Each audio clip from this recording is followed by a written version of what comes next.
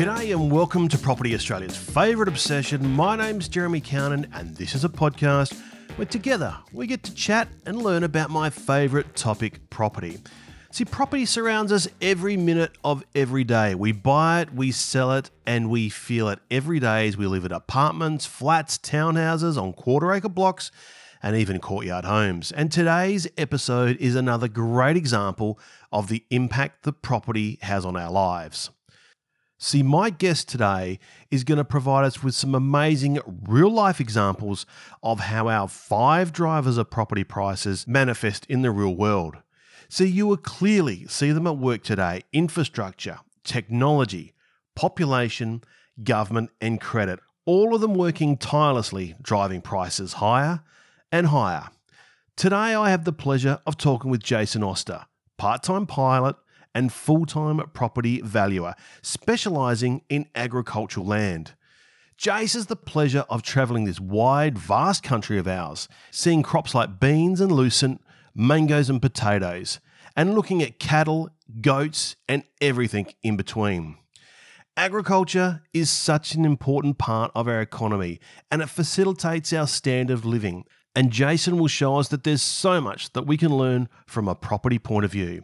So today, to discuss how our 5 drivers impact agricultural property, is Jason Oster from Knight Frank Valuations. Jace, welcome to Property Australia's favourite obsession. Thanks, Jezza. Now, tell me, you're a valuer who specialises in agricultural lands. How is that different from residential or commercial valuations? So, Jez, we specialise in agricultural land. So I guess, I grew up on a farm, so I have an understanding of farming practices, I understand the soil types, the terroir, the climate, and production systems that go on it. So it's quite different to, a house on a block, but I guess at the end of the day, it's still a property market, so there's still transactions, market analysis, But yeah, it's just the asset itself is quite specialised and quite diversified. So who is it that actually commissions your work? So there's a number of different requirements, different reasons why we'd be out. So to a large extent, it's the banks wanting a review of their client's position, which on a commercial loan might be, say, every 3 years. We have a lot of corporates that have annual reporting requirements for financial purposes that get us in annually to update their asset values. And then, there's a range of other reasons such as, family law, litigation, taxation, so a lot of capital gains tax purposes, superannuation funds getting valuations done for property that sits in the fund every, 2 or 3 years or whatever. So Australia's a big place. We grow a lot of different stuff. Sheep, cattle, grapes, wheat, barley, nuts, oranges, bananas, cotton, saddlewood, sugar, pigs. What's your favourite? Grapes by far. Grapes by far. maybe biased because I like the end product. Yeah. So do they differ much with the way in which you approach evaluation? Look, at the end of the day, we still undertake a primary approach of market comparison. So that doesn't matter if it's a house, in North Adelaide or a farm, at Millicent in the southeast. You're looking for market comparison. So where you can, you compare apples with apples. And so if it's a house in North Adelaide, it's got 3 bedrooms and it's on a 1,000 square metre block, you go and analyse that market. And so you're looking for market sales that are of a similar type, size and features. With a farm, at the end of the day, our best approach is market approach, and where we can find directly comparable sales, that's our best market evidence. So I'm going to ask you to comment a bit on our 5 drivers as we see them and how they relate to agricultural lands. Sure. But I just first wanted to ask you, what's the main driver of price? And I'm specifically thinking about things like acreage and infrastructure, the fertility of soil, water, the environment, carbon emissions, that sort of stuff. What really, what's the poignant point that you're after when you're doing evaluation? Yeah, There's a number, and I guess whether they're drivers or influencers, you could debate that. Productivity is certainly a major driver, but there's a long-held theory, particularly in agriculture, that price and productivity aren't aligned. Now, they may not be from a justification point of view, but at the end of the day, a hectare of soil that's more productive than another hectare of soil will always command a higher price. Whether that market price relates to its value or productivity, maybe there's a question mark over that. I mean, I think there's other drivers that will create value or price, but certainly productivity would have to be the main driver around it. And when you're talking productivity there, you're really talking fertility of soil, aren't you? Oh, no, there's a couple of different aspects to look at productivity. So reliability will always command a higher price than unreliable, but maybe more productive or equally as productive areas. So we see that in the Yorke Peninsula. Everyone sort of looks to the Yorke Peninsula for a benchmark of values, but it's just good, reliable land. They don't certainly have the highest yields in the state, but they have reliable yields. You just never miss out, and that's where people pay the money. Yeah, interesting. So we talk about our 5 drivers all the time.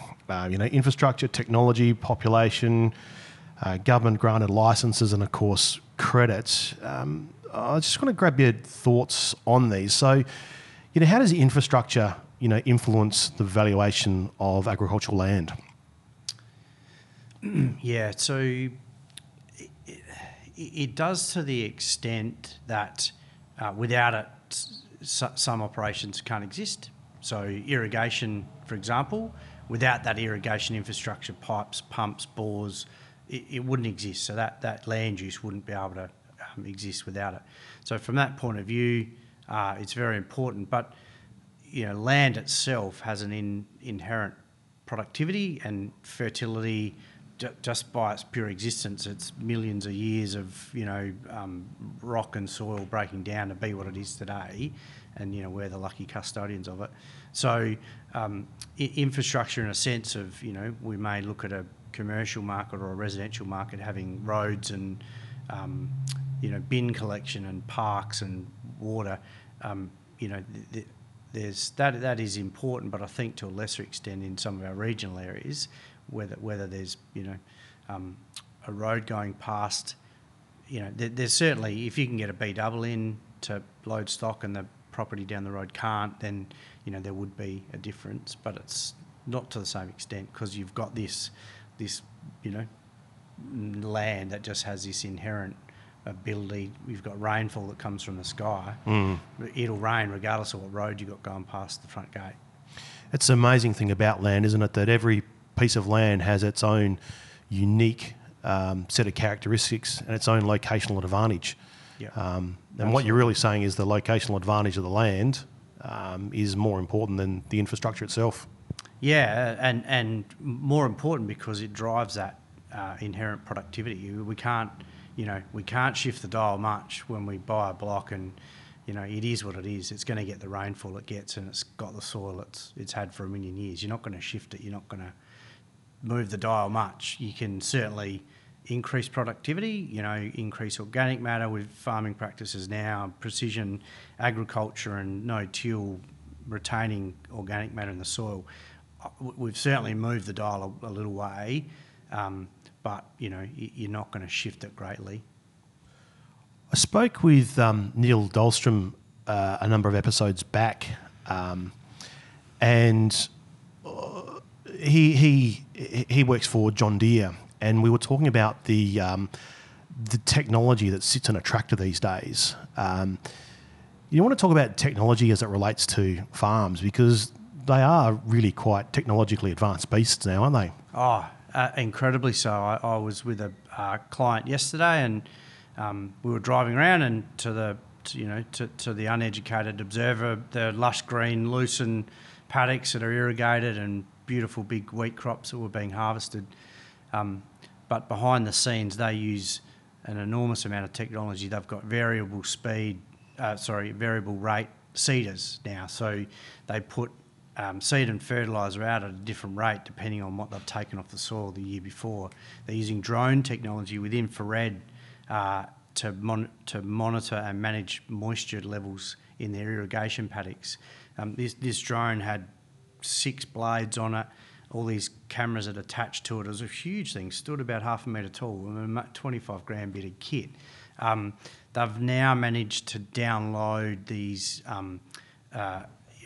real-time live maps into their John Deere header, so when they're reaping their crops, it's feeding data into the system, and then that goes out of the header and into the tractor when they seed their crop, and then they apply different rates of seed and fertiliser based on that, and the database grows every year. Every time you reap a crop, every time you put something in, their database grows. And then come late spring, when they're going in for a urea top-up, they'll put a heap on the flats where there's good productivity, and then based on their drone footage, that live footage from that day, they'll then apply a lesser amount to the hills where the crop's lighter and it can't use it. So urea is very much a use it today or lose it sort of product, and will help you fix nitrogen into your grain, protein in your grain. So yeah, it's amazing what they can do now. It's certainly a long way from where it used to be a bloke with a couple of horses, putting a stick through the dirt, really, isn't it? Yeah. I left agricultural, the ag scene, working on the land 20 years ago, and GPS steering technology was just coming in, but it was very expensive. A setup in a tractor was around 100 grand or more to set it up, and you couldn't quite justify. I was working for a guy that was pretty big scale, and we couldn't justify the efficiency gains back then to do it. Now the cost has come back so much. I mean, these guys are seeding. They've got 25 centimetre row spacings, and they're moving over 5 centimetres each year, so they're not going into the same row they were last year. So the machine's moving 5 centimetres from where it was last year, running an exact line. It's quite incredible. So that's helping them with breaking down nematodes in the soil and not having a soil crust, compaction's less. It's quite incredible what they can do. Wowee! It's a long way from the John Deere plough. Absolutely. So what about stuff like water conservation and that sort of stuff? Yeah, that's. I think that's where we've got some huge gains to come. So carbon sequestration in the soil effectively means more organic matter. Right, we're locking organic matter into the soil, which makes a healthier soil. Organic matter for 100 years has really been. Farmers know it helps you lock moisture in your soil, particularly those sandy soils, the mallee soils, where your moisture just will run straight through them. You get lots of leaching. If you can hold organic matter in there, you're going to hold moisture in that soil. So I think there's some massive gains for farmers in the future in soil carbon sequestration, and which means higher organic matter, higher water retention, and better crops. It comes back to that natural location too, doesn't it? Absolutely, yeah. So you get, I think we're going to be able to move the dial with that. What about things like fertilisers and stuff? Yeah, wow, $1,400 a tonne at the moment. You're using it sparingly. Yeah. So it's costing farmers a great deal to put in crops. Which is really interesting. So $1,400 a tonne for fertiliser, 25 grand for a drone. Yeah. Like it's, that stops to make you think, doesn't it? Yeah. So I think we'll see in the next couple of years. I mean, that the farmer I was with yesterday, got a phone call from his lad just saying, well, we can get guaranteed supply March next year for fertiliser at $1,400 a tonne, whatever amount they were talking about. And he goes, he started by saying, gee, that's pretty dear. And then he's gone, okay, guaranteed supply March. Yep, let's get it. So I think we'll see more green crops turned in. So people run a vetch crop or another green crop maybe and turn it in, and sort of try and fix some protein and some nitrogen. So what do you mean? Sorry, let's go back here. What do you mean by green crop? So what they'll do is they'll grow a vetch crop, which is a nitrogen. So it's a legume. It'll fix nitrogen into the soil. So what legumes do, it'll grow a small seed pod with a high protein grain, and instead of harvesting it or cutting it for hay or grazing it, they'll turn it in. So they could plough it in, or they'll just leave it in the paddock to lie and then incorporate later, and it'll then, that nitrogen will stay in the paddock. So right. As opposed to applying a fertiliser.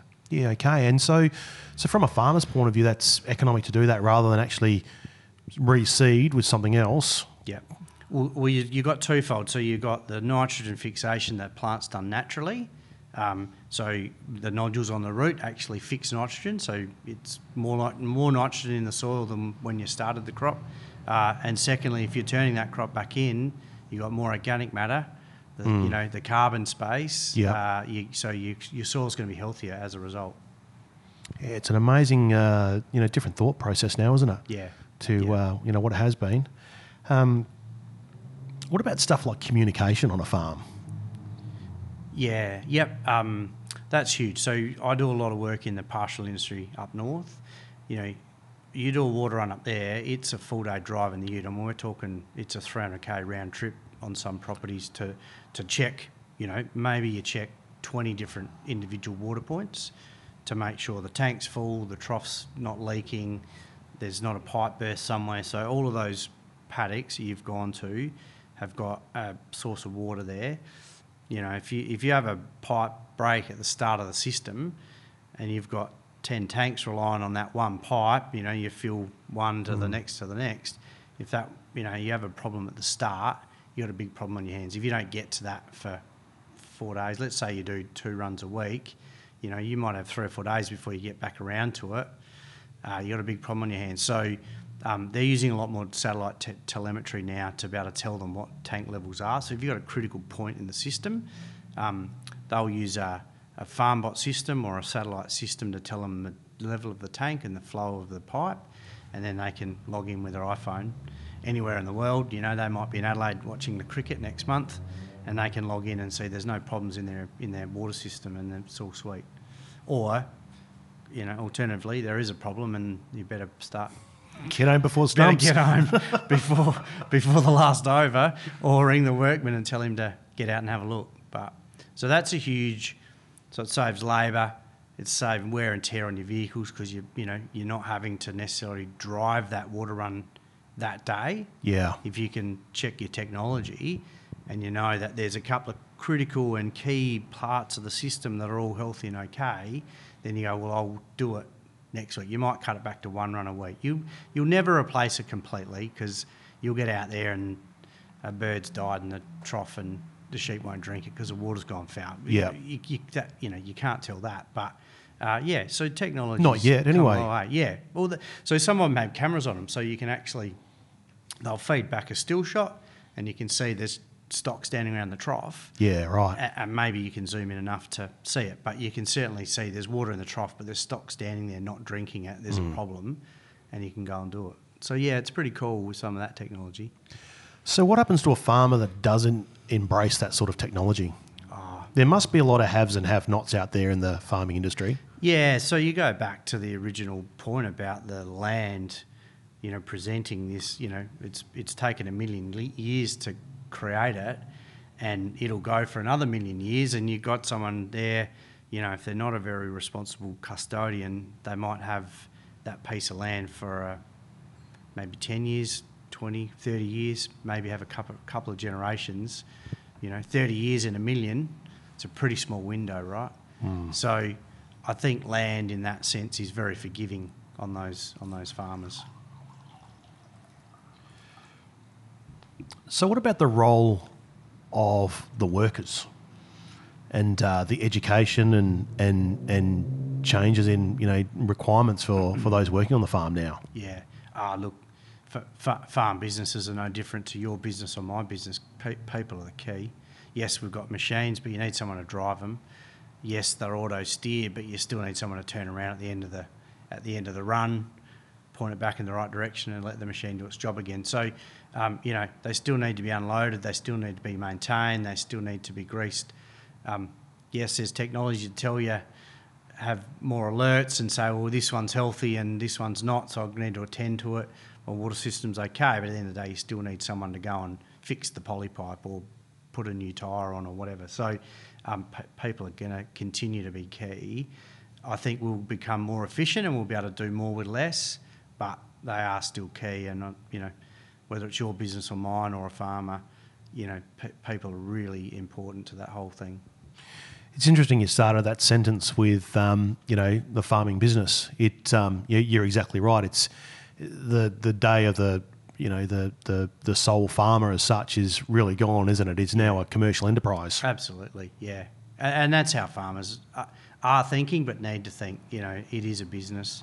They have to understand their benchmarks. They have to understand their business. They have to understand their profitability. They have to understand the drivers of their business. And if they don't, they have Mother Nature. It'll keep raining and they'll keep growing crops. But the good farmers know all of those inputs. We speak a lot about, government granted licences, and certainly with farming, you've got the mother of them all, which is the ownership of the land itself. But there's a lot of other licences that go along with a farm, aren't there? And I'm thinking specifically, say water licences, and how has that impacted the agricultural industry? Yeah, look, I'd say that we're not terribly regulated in the farming industry in Australia. I think that we have no subsidies. We're not as regulated as perhaps other parts of the world are. But yes, wherever the government have a licence, it creates a supply and demand cycle, and hence the market operates perhaps differently than if they weren't there. The water market, I think the government have done a great job. What we say is they've unbundled the water rights, so they've allowed them to be freely traded separate to the land. That's been a huge thing. There's now people who have created water markets and matured water markets off the back of that. So they have an identifiable parcel which can be traded between you and I. And so that's created some certainty in the market, certainly created some price rising, because as soon as you put a cap on something, then supply and demand kicks in. Absolutely. And there is no more supply, that is infinite, and then so demand will bring prices up. Yes, there is. We don't. There's a little bit of licensed crop. That's not necessarily so much government run. It's more private run private run plant breeders' rights licensing. So I can think of a few examples in new varieties of orange trees, almond trees, some seed crops. Lucerne seed, there's a number of plant breeders' rights over some lucerne varieties. So they're new varieties that they've developed. That firm, that company's invested money and time and effort into developing a new hybrid seed that grows better, is more drought resistant, takes less water, develops over a shorter season, whatever the attributes are.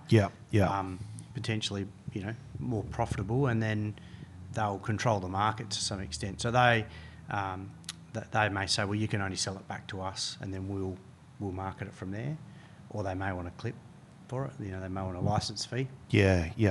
For it.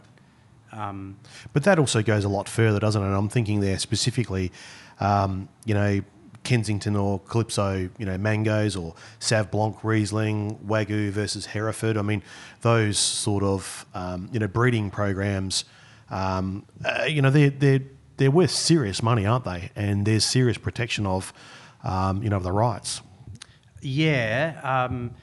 But I look at that's private industry doing something well with a niche market and putting a brand against it. So it's not so much licensing.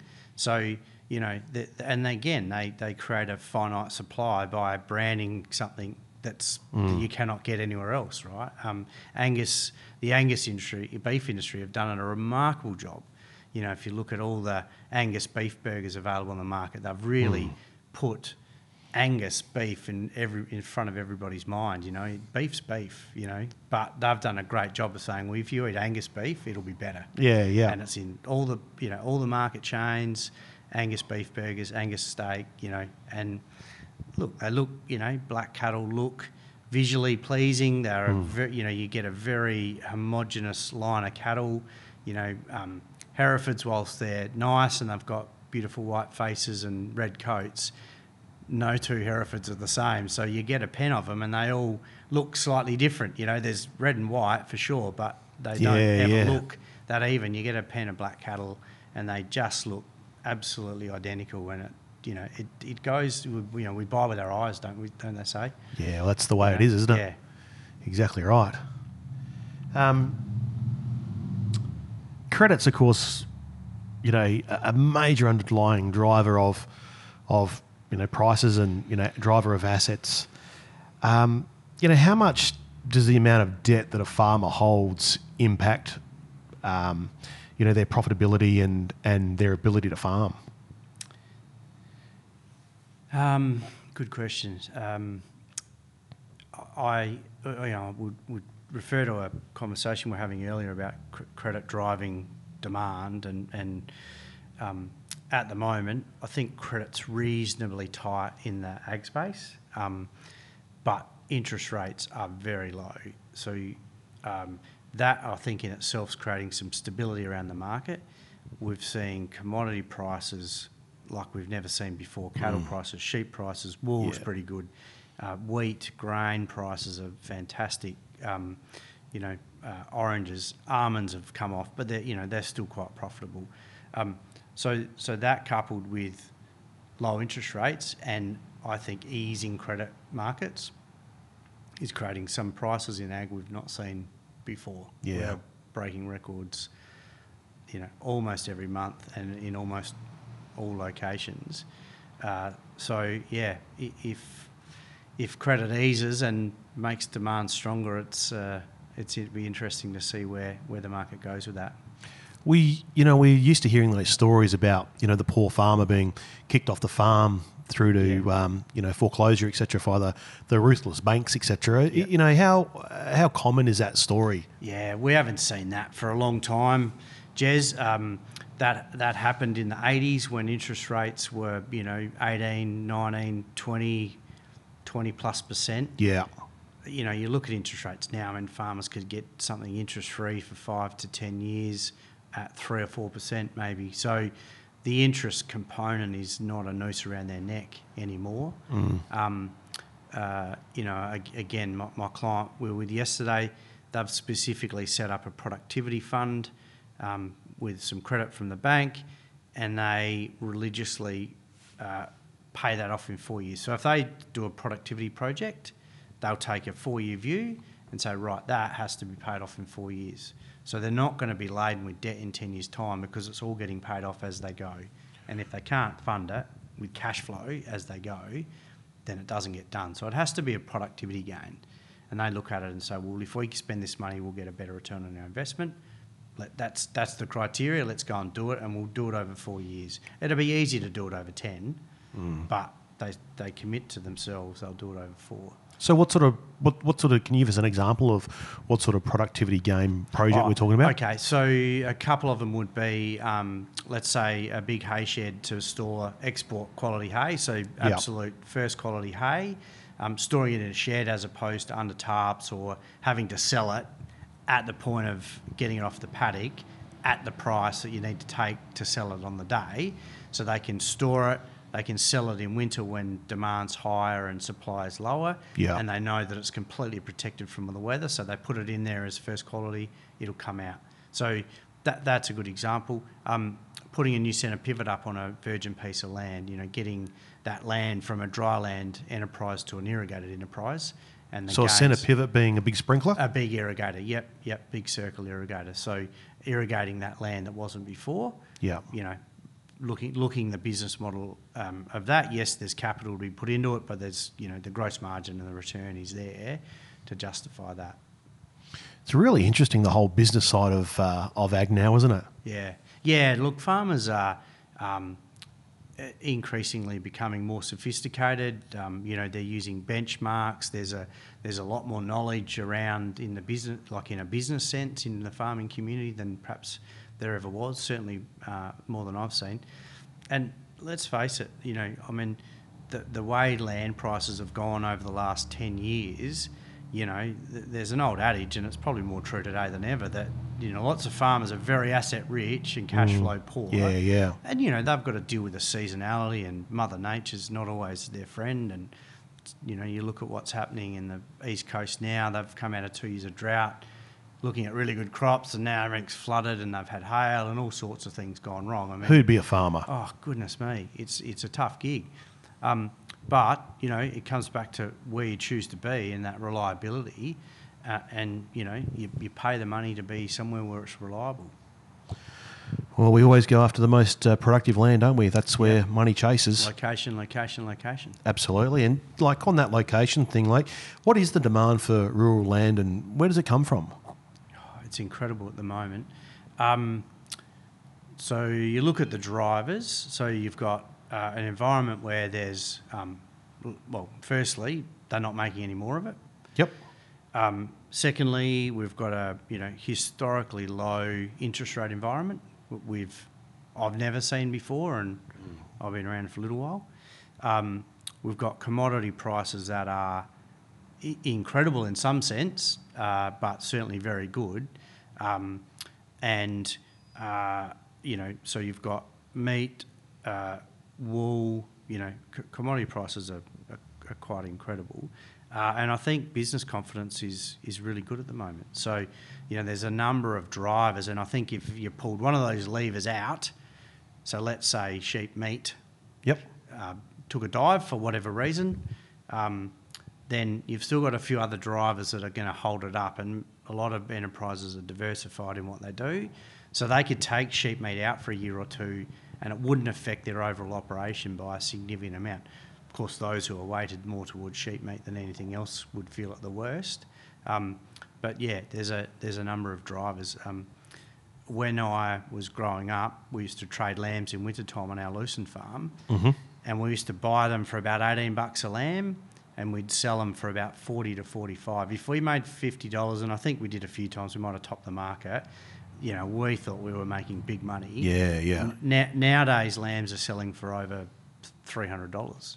It's just, we never thought that would be possible in my time, but it's here. It's funny how my best mate was horrified the first time that he ever came over. Absolutely horrified, because him and his partner come over, or his wife come over, and so we put the dog out the back and threw a lamb shank for the dog to eat, and he was absolutely horrified to think our dog was out the back eating lamb shank. Yeah, I know. Yeah. Well, when I used to work on the farm, my employer and good friends of mine, we'd have our own meat on the farm, and he'd feed the dogs lamb shanks, and he goes, "Oh, you get these as all the rage in town," he reckons.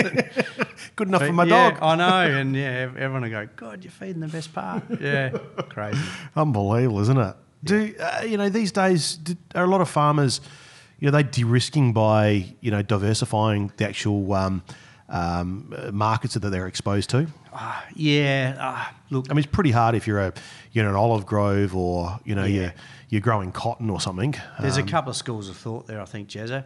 One is scale is good, and I think it is in a lot of ways. I think you need to be at a scale that makes you efficient. But there's big almond growers, and there's big citrus growers, or there's big sheep farmers who are heavily invested in that. And I think that's a good thing, and I think that needs to be there. But yes, they are exposed to that. But where they are heavily invested in that, they'll be across, they might diversify within their operation to have prime meat, so prime lamb sales, wool, and then they might diversify into some cropping. So I think there's a mix of both. Corporate Australia are interested in ag, are investing in ag heavily now. They tend to like big scale operations. but then they get diversity across funds, across portfolios. Yeah, correct. Where they might have, you know, a 30-hectare glasshouse in Victoria, but they'll have one in New South Wales and they'll have one in South Australia, but then they'll also invest in citrus and almonds and, you know, other industries across a bigger scale. Whereas, you know, your more traditional family farms, you know, they probably tend to more diversify within a smaller scale. Yeah. I think. So that's an interesting question, or a interesting school of thought with regards to, you know, how correlated are the price of those markets? You know, you know, is ag, or is you know? No, no. I often say in my game, you know, what's the best part about the job that I do, and it's the diversity. It's every day I'm looking at something different. I might be looking at a sheep station and then a vineyard and a winery and then a olive grove or a almond grove. And then what's the worst part about my job? It's the diversity. I'm always looking at something new. So strengths to your weaknesses. That's how it works. That's right. So there would be elements that would be correlated, but you'd probably have to look at a couple of specific examples and then say, well, are they correlated? But sheep meat and beef, there's probably some correlation there in terms of consumer trends about red meat versus white meat or other products. So yes, they may, but you know, sheep meat and wool probably not highly correlated.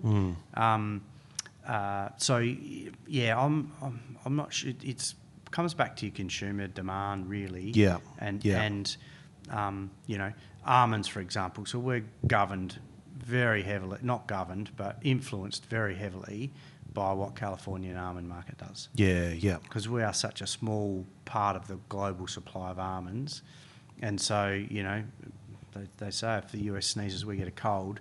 If the Californian almond market is bad, and it is at the moment, then our almond market is bad. Our almond market would also be quite influenced by water prices, wouldn't it? I think there's a far stronger correlation with the offshore Californian almond market than water. Yeah, okay. Yeah, but they are big users of water, so that does factor in. Is it just a pipe dream for you know, most Australians to get started in farming now? Yeah. Look, I mean, you know, when I first got into real estate, you know, you wonder then how you afford what's a pretty insignificant amount back then. Today you go, gee, I don't know how our kids are going to get into the market, but that, you know, you find a way. So, look, you do need a big sum of money to buy into ag now, but you know, those who are genuinely passionate about it, you know, they'll start off, and you know, they might buy a small block, or they might lease a bit of dirt and buy a few stock, and then build their numbers up, and then have enough money, you know, build equity in their herd or their flock, and then buy. So yeah, it still can be done, you know. And I think there's a big role for succession in farming to help the next generation out. Well, that is a big problem, isn't it, in farming, is that the age of the average farmer and succession planning, and I guess also the rise of the corporate. Yeah, look, I don't know. I'd be interested to look at the data. I'm not sure if that age profile's ever been any different. It feels like we've always talked about the farmers getting older. Yeah, interesting. The younger generation not being there, but somehow we keep going. And, you know, I think some of the best farmers I know are the generation coming through now, younger than me, and having a good crack, doing a great job. So, it's certainly a capital-intensive marketplace, that's for sure. So 2020 brought about the rise of COVID. How did that affect the ag businesses and farmers in general? Look, ag's been a great space to work in for the last 2 years. In a lot of ways, it hasn't affected them at all. In fact, I think part of the increase in demand has been because food and fibre have really come to the front of mind of people. You know, they want to know where their food's being produced. Yep. They want to know. You know, I'm talking with people now who are talking about traceability in their product. And I was talking with a guy last week about the innovations in wool, and they're now trying to put a DNA code into a fleece of wool so that when you buy a garment, you know that there's a fleece of wool that's come from McBride's station, and that's been traced all the way through the chain, right through the wool mill, through to the manufacturer, and then back to the consumer. And you can scan a tag and say, well, I know exactly where this jumper's come from because amazing. I've got the...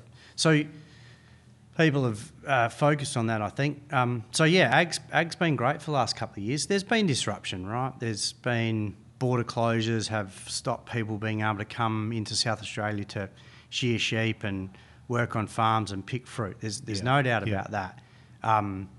But, where there's a will, there's a way. Farmers... I heard a report yesterday that farm labour was down, something like 11% or something like that on last year. But, farm profits are up now. Commodity prices are good, so profits are going to be higher. So they've made do, but it's been a struggle, I think, for them. So there's been disruption, but it's been pretty good, really. Yeah,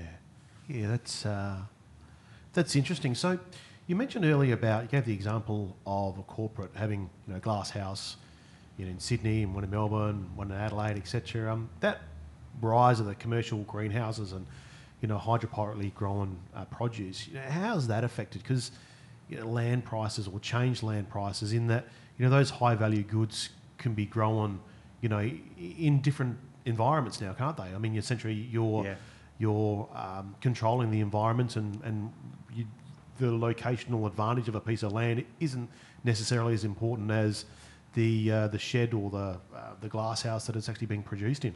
Yeah, you're right. So they're very they consume a lot of energy and they consume a lot of water. So where you can have an intersection of a big water pipe and a big electricity pipe or a big gas pipe to provide the energy they need, then you've got yourself a perfect location. Now that can be at Two Wells, or it can be, at Port Augusta. Look at Sundrop Farms.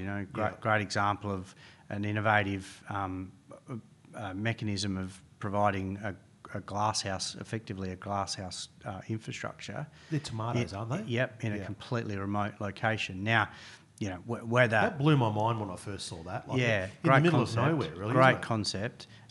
Where that? Do you want to just describe that? So, what's the land like? That's you want to describe the location of that? Yeah. Okay. So a lot of the tomatoes are traditionally grown just on the northern Adelaide Plains, within an hour of Adelaide, the rainfall here would be say 500 millimetres per annum, and they'd grow reasonably temperate climate, Mediterranean, you'd say probably. The Sundrop Farms have developed a 10-hectare glasshouse at Port Augusta. So we're talking 300 odd kilometres north of Adelaide. Rainfall would be maybe 200 mil per annum, so significantly less. Yeah.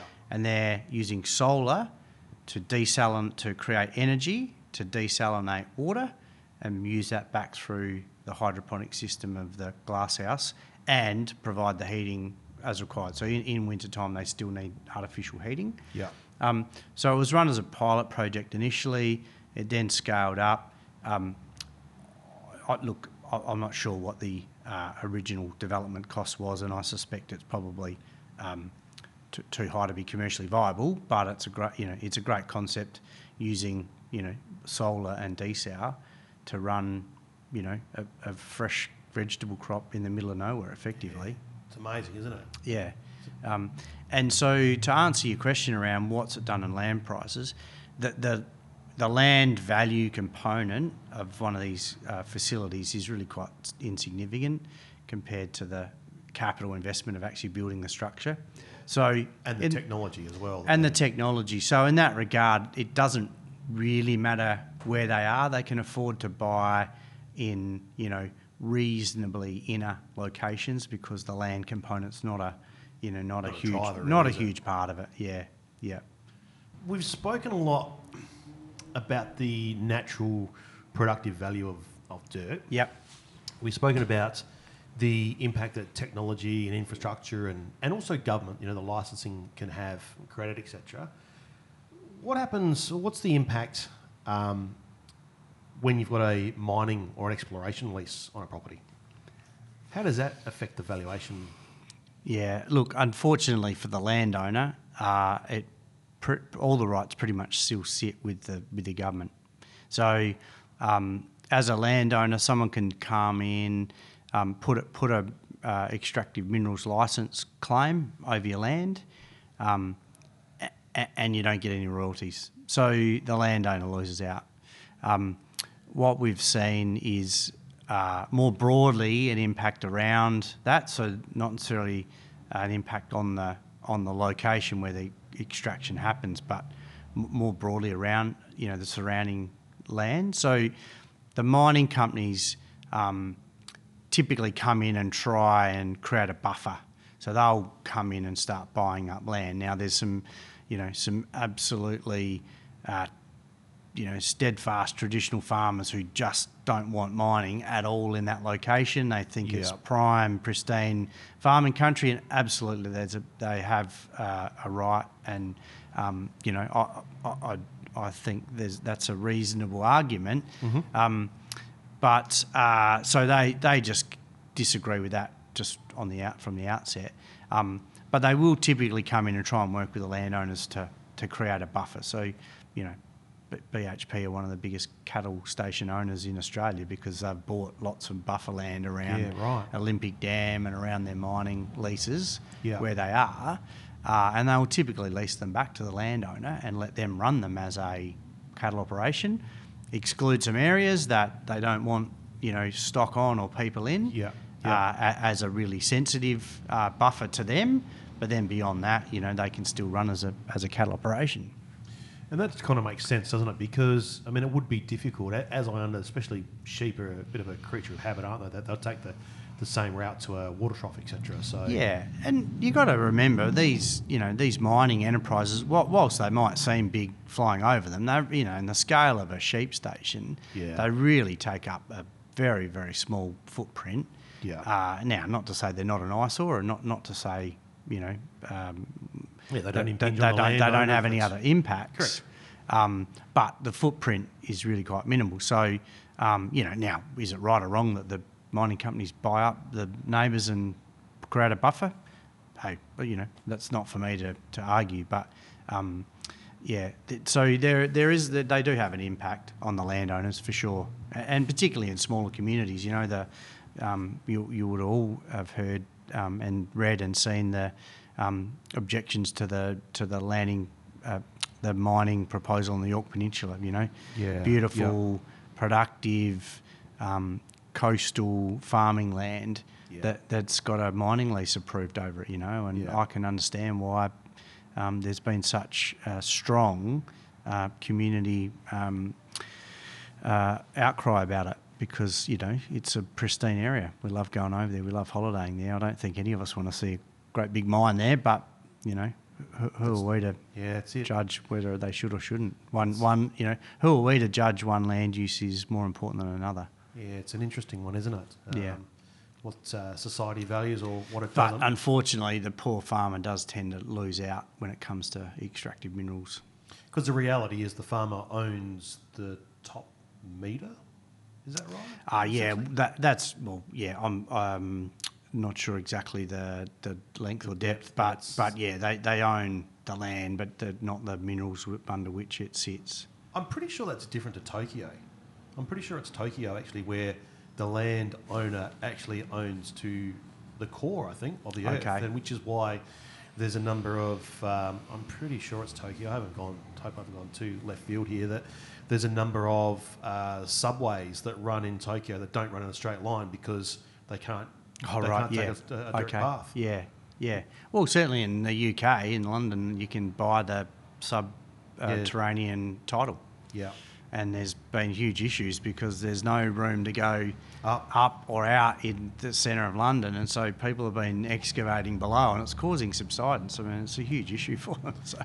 You're right though. It's big business. Some of those places are bigger underneath than they are on top. Airspace and subterranean. Yeah. That's actually another one I'm definitely going to get someone from Knight Frank back to discuss that one about air rights and subterranean, because it's a really, really interesting discussion, that one. Not one we see much of in Australia, because we've got so much dirt, so much available dirt. Yeah, exactly. Why would you, at a significant cost, go down when you can go out or just build another? But it makes a difference when you are landlocked. Oh, absolutely. Big difference. You mentioned before that the best and worst of your job is the fact that nothing's the same. Different location, different farm, different crops or produce makes life difficult. What other challenges do you have to face as a valuer? What makes your job difficult?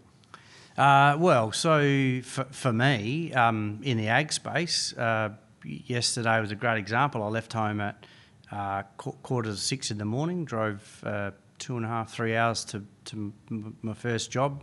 Probably spent, 6 or 7 hours driving around the farm with them, inspecting all of the houses and the sheds and all the irrigation infrastructure and the pumps, and you're in and out of the car and you're opening and closing gates and you've got dust and gear going everywhere, and you're out in the sun and the elements and having a ball, and then you jump in the car. So I think I called home at about 3:15 and said, "Hey, I'm just started heading home. I'll be home at about 6 o'clock." So it was a good solid 12-hour day in the seat of the car.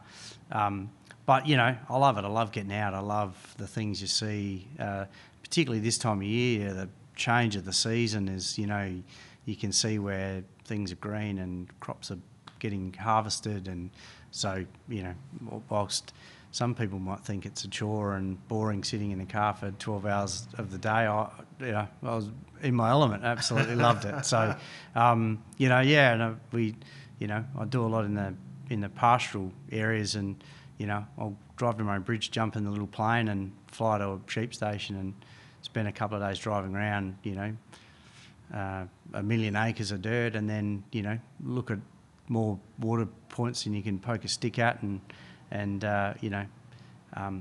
fly home. But at the end of the day, it's really, it's lovely and it's humbling to deal with country people. They are just absolute soul of the earth. And, they're just great people. They're just nice people to be around. And, you can always learn a lot on a day out on the road. So, that really, for me, makes it worthwhile.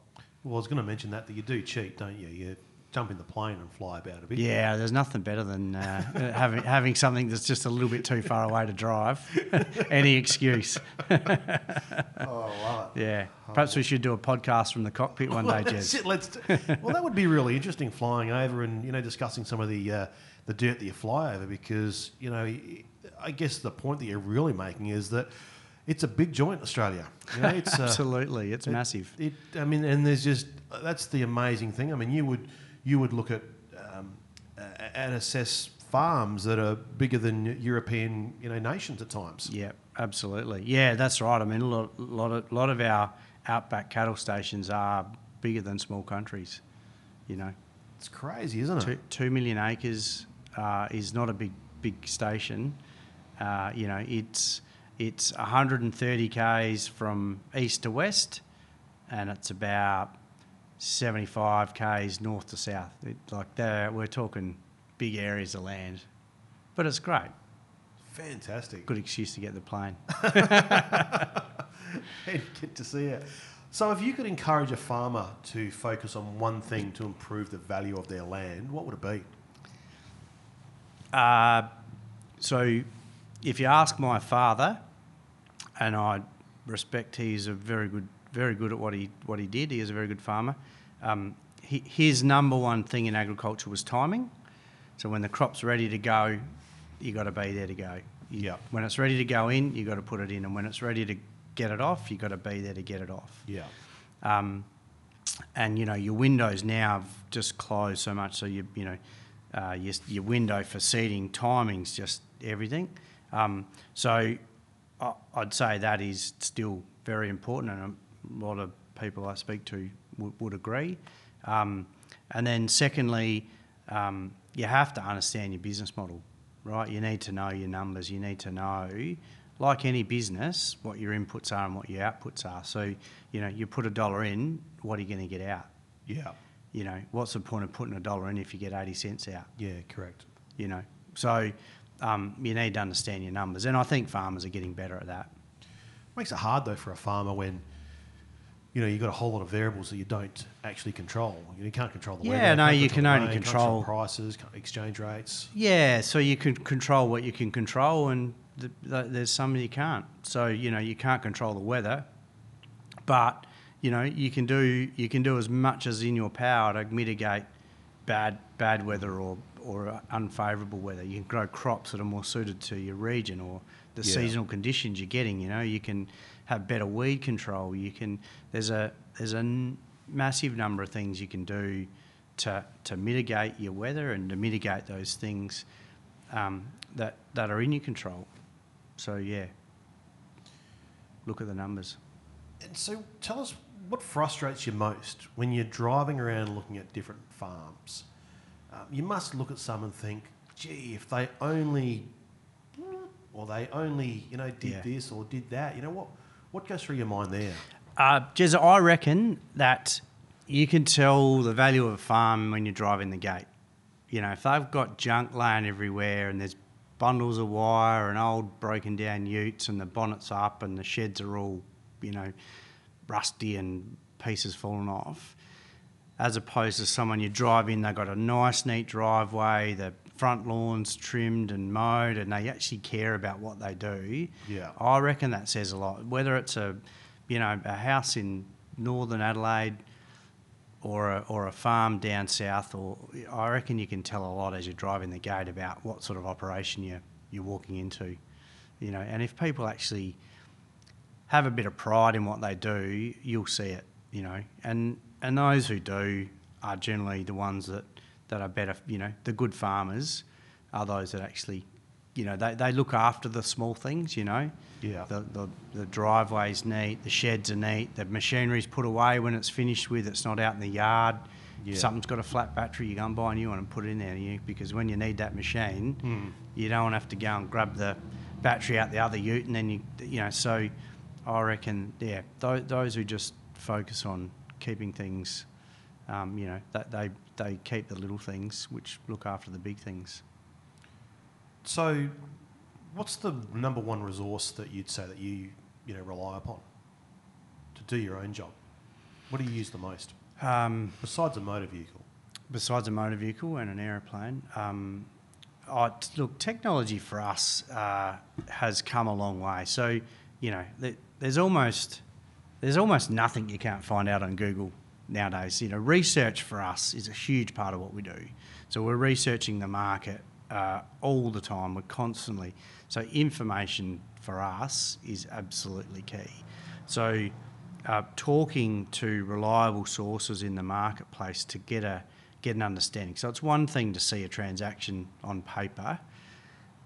It's another thing to have a good, reliable source of information about that asset once it's transacted, and then it's another thing altogether to actually talk to the person who sold the place, who bought the place, or who acted on behalf of one of the parties in negotiating the transaction, to actually get behind the mindset. People are mostly creatures of habit, but they're also quite irrational. And I'm fascinated continually about how they've derived a value to come up with a purchase for an asset, Yeah. And so for me, doing that research, doing that, investing time in understanding the transaction puts me in better place to better do my job when I'm trying to deal with what I think that asset would make in a hypothetical sale, and at the end of the day, that's all it is. Yeah. So understanding those market levers the best we can, and how often do you, go to the sale of a property and, the people there are just almost ill-informed about what the value of it is. They just go to the auction and they figure if they bid one more time than the next guy, they'll buy it. Is that market value? You know, well, it is in the definition because it's a willing buyer and a willing seller. Yeah. But were they informed about their decision? Yeah, I don't know, maybe not. So then you've got to look at that and say, well, did they have all the information they needed available to them, and would an informed person make that same decision? And you know, your conclusion might be they would have, but I think you need to understand that. So information for us is absolutely critical to what we do. It's interesting you come back to that psychology thing again. I mean, we're big on the investment psychology and, you know, how psychology drives decision-making and the impact it has. It just is crucial, isn't it? And you would think almost in something like ag, which, you know, when you're buying and selling commodities all the time, and inputs as well, that, you know, people could be a little bit more rational about it, but, you know, not necessarily. Well, you know, if you look at a share market or if you're selling widgets, you know, there's multiple transactions, so you get a pattern. You understand, well, if that widget's worth $1, well, that one's about the same, so it's worth $1, and that one's twice as big, so it's probably worth $2. You know, in property in general, but particularly in ag, we don't have heaps of transactions. Like, we're not getting, you know, we don't have hundreds of data inputs. We've maybe got one or two, or, you know, best case scenario, we might have 4 or 5 good data inputs for a region. So we've got to draw on our experience from the data set that we've got, which in some cases is non-existent, in some cases is only a couple of data points. We're drawing our knowledge of other areas that are similar, and then we've got to overlay that with, well, are those buyers still motivated by the same triggers and levers as what the buyers in this market are, or do they act differently? Would they be looking? So one of the complexities of the market at the moment is, yes, you've got neighbours that want to buy agricultural property, and they're generally your go-to, but then we've got people from outside the region who are also looking. Maybe they're getting priced out of their region, so they're looking for better value for money, so they come in. So do they see the market the same as what the locals see the market? And often they don't. Often they see it as better value because where they come from is at a higher price point. So it's really interesting dynamic that we don't have a lot of data points to go by. So you've really got to get behind the transaction and say, well, what was the motivation behind that one? Yeah, really interesting. Can you tell us, you know, what's the most common reason for a farmer hanging up his gumboots? So at the moment, just sort of retiring farmers are a big part of the market. And then probably second to that is those are looking to move on to the next big thing. So they might be selling up, you know, an asset or a group of assets, an aggregation of assets, to then do something bigger and better somewhere else or scale up. Do typically they have that those new assets in place before they sell the old assets, or how does that sort of come about? Because given, as you said, that the transactions, it's not as though there's hundreds and thousands of transactions going through. No, that's right. No, not always. I think they'll generally, sell their aggregation and then look to the next thing, or because but it's probably too hard to gear up otherwise to, you know, go again. Yeah, it's interesting. Yeah. So we've covered a fair bit of ground. Is there something that I should have asked that I haven't? I thought your questions were quite good. No, you know, the property market is fascinating when you try and dig into the drivers of it, and I love it.